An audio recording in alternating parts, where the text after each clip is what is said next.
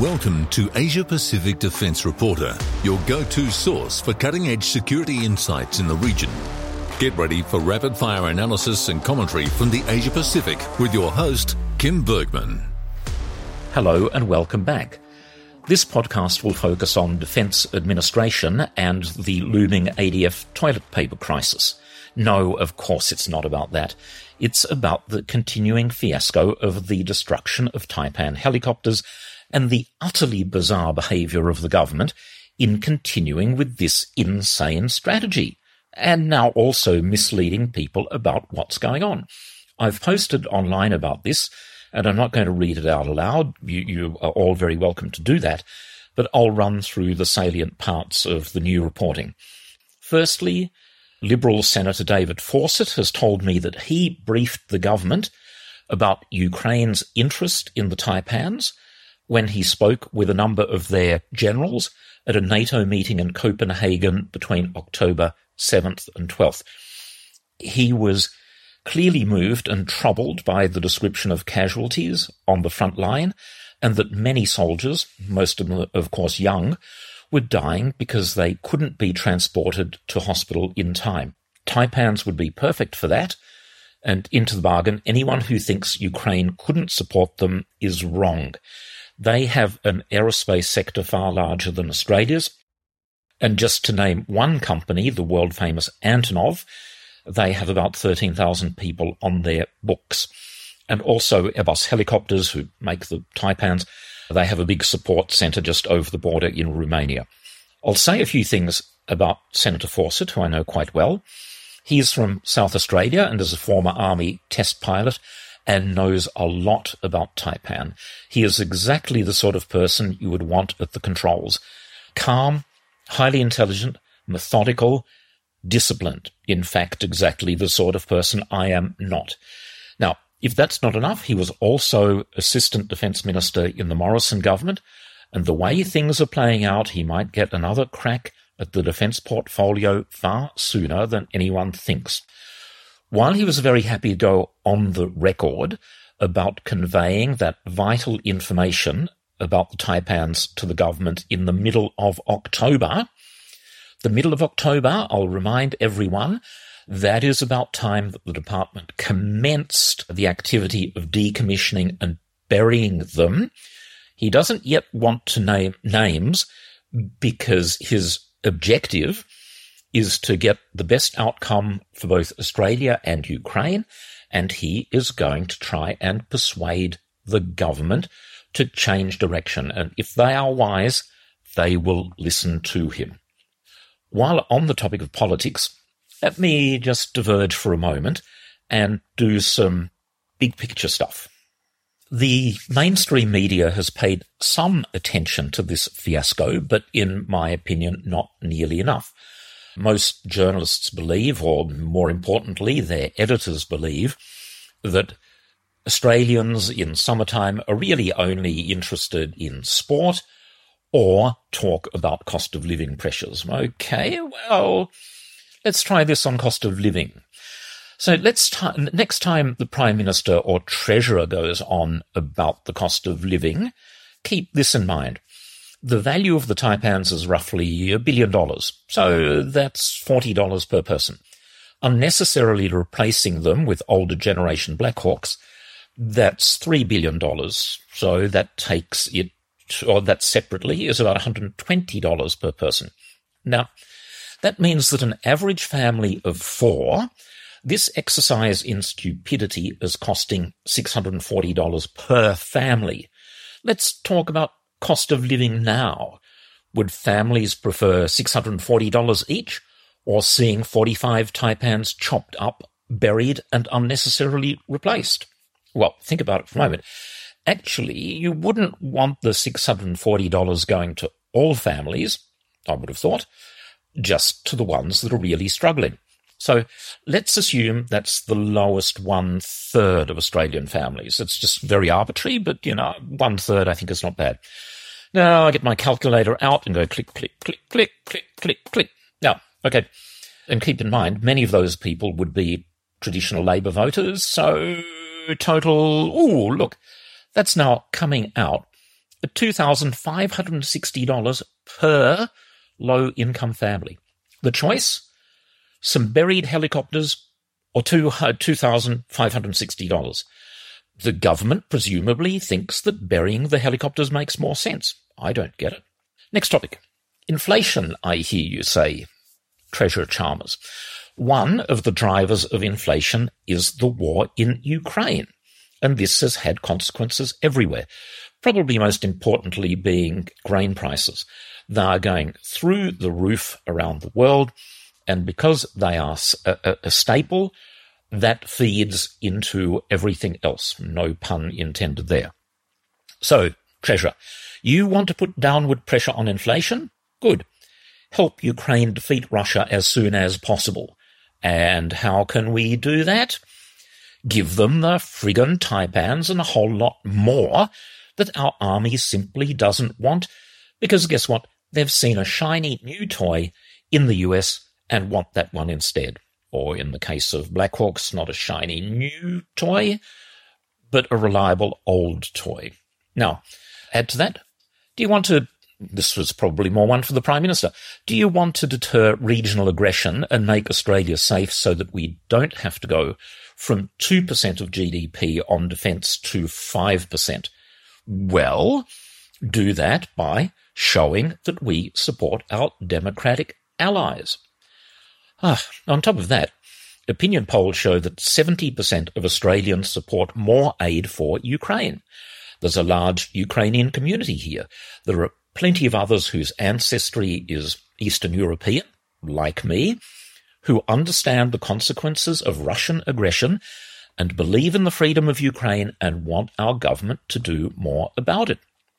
I mean, what is it about all of this that the government doesn't get?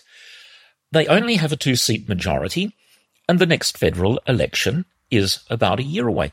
This entire exercise of prematurely retiring Taipans, chopping them up and burying them, is basically to appease half a dozen senior army figures who have worked relentlessly for about the last decade to trash Taipans so that they can justify going back to the Blackhawks that they knew and loved from their time on active service in the 1980s and the 1990s.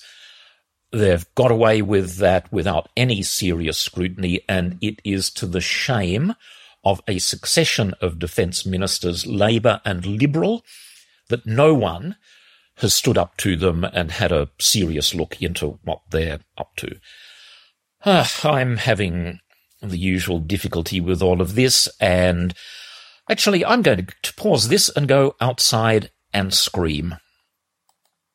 Well, that's much better. Okay, there were another couple of falsehoods I have uncovered since the last podcast. Pat Conroy, acting Defence Minister, said on January the 17th, and I quote, "None of these aircraft are currently in flying condition, and it is not feasible to return the aircraft to an operational state." Well, he might be right about them not being in a flying condition. Army have gone like the absolute clappers to achieve that disgraceful goal, but he is dead wrong about the feasibility of returning them to flying operations.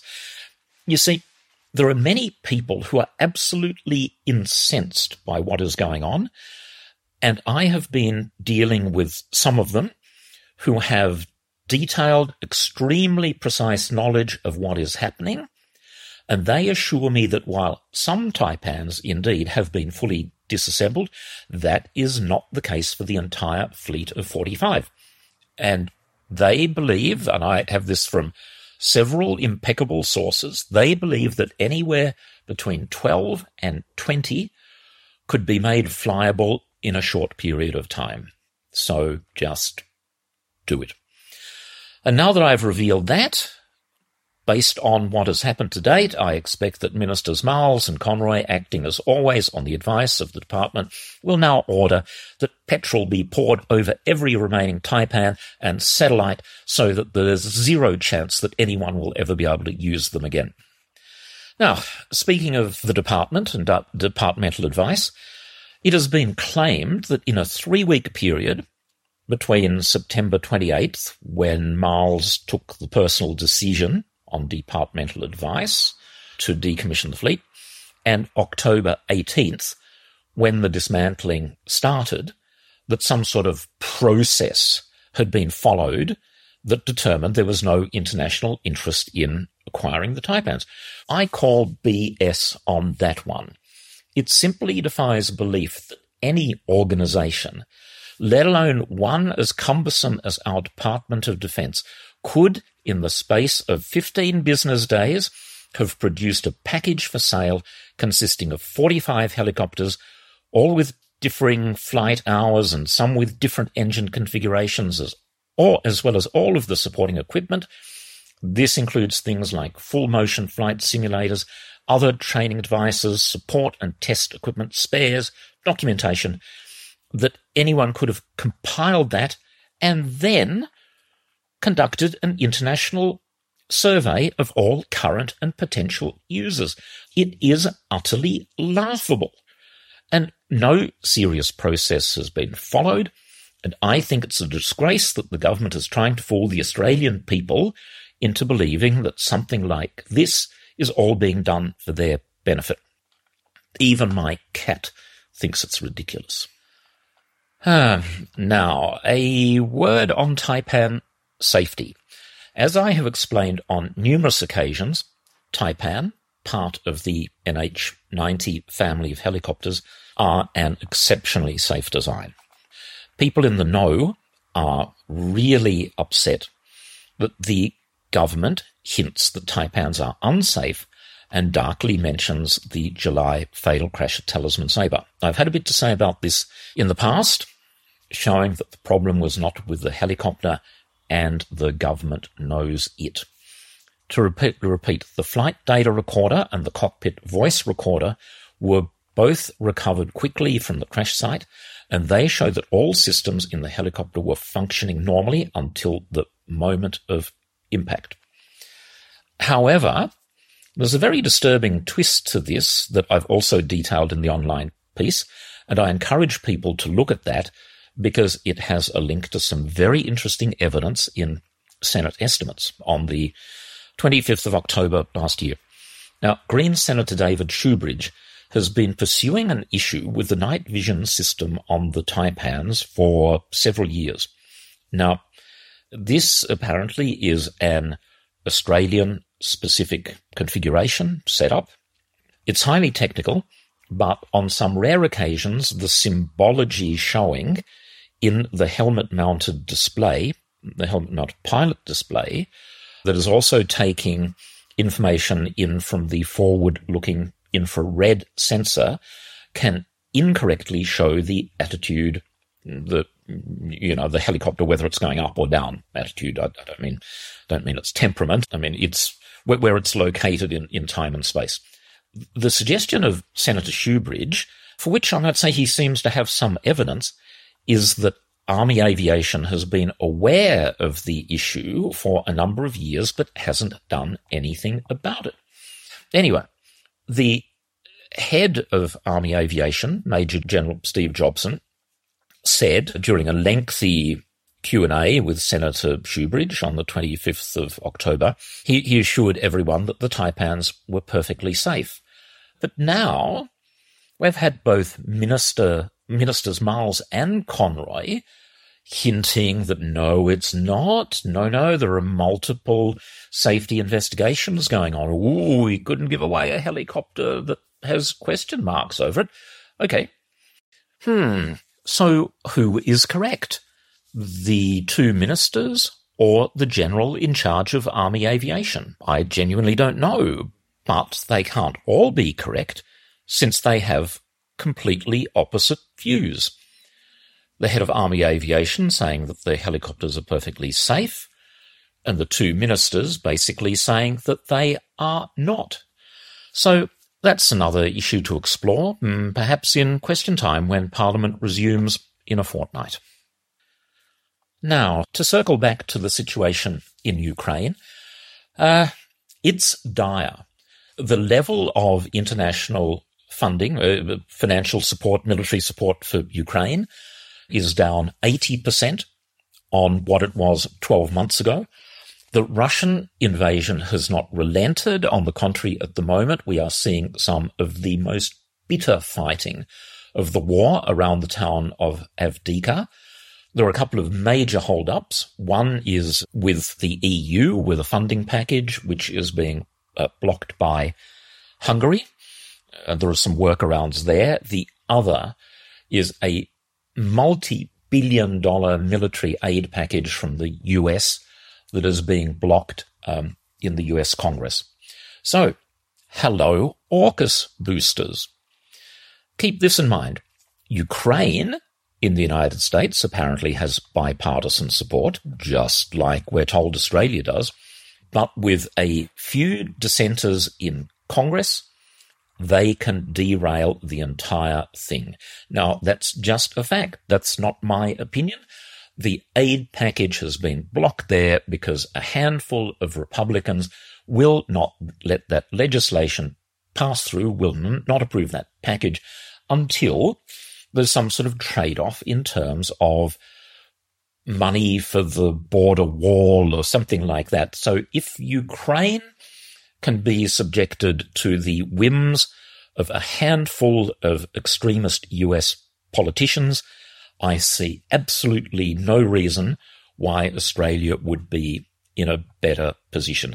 But our politicians can only continue to bleat about bipartisan support in the United States. Well, let's hope that some of my colleagues ask the same people how they can explain the situation regarding support for Ukraine.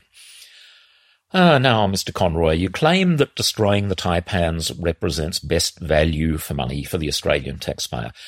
You might like to explain how the imminent transfer of $4.4 billion to the US submarine building industry helps a single Australian taxpayer. You want to spend that money wisely? Spend $4.4 billion on Australian companies to produce more munitions for ourselves and for Ukraine. So, in summary, we now have the new information that the government was notified in the middle of October that Ukraine was interested. They nevertheless, at the same time, went ahead with the decommissioning and destruction of the Taipan fleet. Now, I regard that as completely unconscionable. In any case, their previous story of saying, well, we weren't notified until the middle of December, even that was not good enough. And I really wonder who said what at that original meeting on September 28th with Defence Minister Miles. Surely the subject of Ukraine would have come up. It would be utterly bizarre if it didn't. I wonder what was said at that meeting. What did people think was a reasonable outcome? Did they just dismiss the idea completely? So, there's that. Then there's also this business of claiming that the helicopter's no longer flyable. Well, I guess what? Some of them are. And there's the other stuff about the department following some sort of process. No, they didn't. So, there you go. There's some new information in all of that. I've run out of time. So next time, I would imagine that there will be a bit more about taipans. I don't see that going away anytime soon. And we'll get to Defence Administration and the toilet paper crisis on another occasion. As always, thank you very much for listening and see you next time. Bye for now. That's today's Asia Pacific Defence Reporter. For more in-depth articles, expert opinions and exclusive interviews, visit AsiaPacificDefenceReporter.com. Stay informed, stay ahead. This is your source for all things defence. Until next time.